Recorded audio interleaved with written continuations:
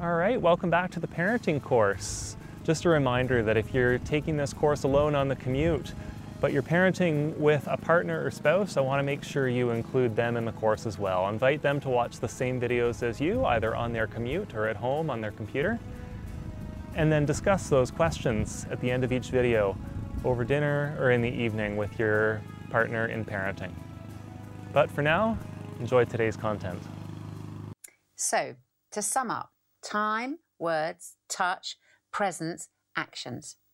That list has been so helpful for us in two ways.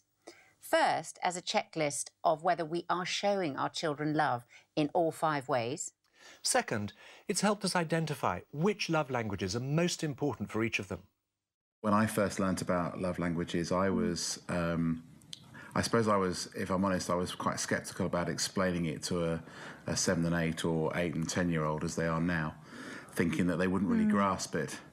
But actually, if you take the time to chat to them about it as to what mummy needs or what daddy needs, or actually in this situation what you need, they do respond really well.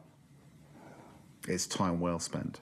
Yeah, just knowing about love languages has really made me feel empowered as a parent to just deal with, it's explained why our children might be behaving a certain way, and just, yeah, I feel like now I can actually do something about that and help to make things better in our family and help to make them feel loved and in a practical way. It's very easy once you know what you're looking for.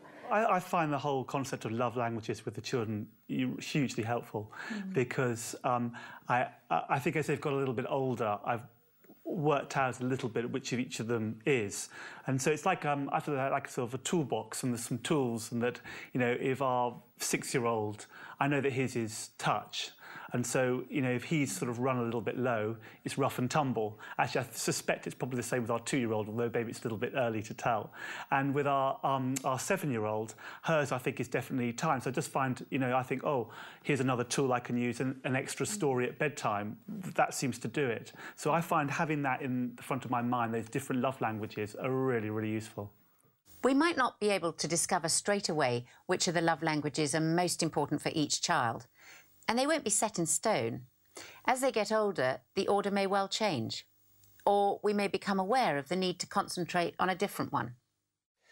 With one of our children, it's always been very clear that spending time with him is the best way to fill his emotional tank. For our daughter, time and kind actions are equally important to show her our love. With the other 2 boys, it hasn't been so clear as to which love language was most important, and using them all has been beneficial for our relationship and for them to feel loved. As Rob Parsons says, if we can send our children into the world with an unshakable belief that there is at least one person who, irrespective of their grades, weight or athletic genius, loves and accepts them unconditionally, it's the greatest gift of all. You'll see that we've put some homework in the manual to help you think through how we put these love languages into action. I'm going to close with a final prayer. Do please stay as you are while I pray. Lord, thank you that you love us unconditionally. We ask that you would help us to love our children in the same way. In the midst of the busyness of life, help us to show them our love through giving them the time and affirmation they need.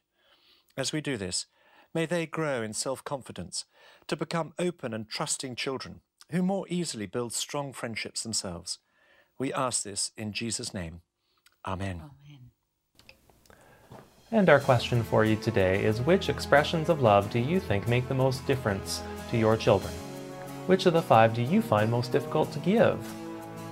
What would help you show love in this way?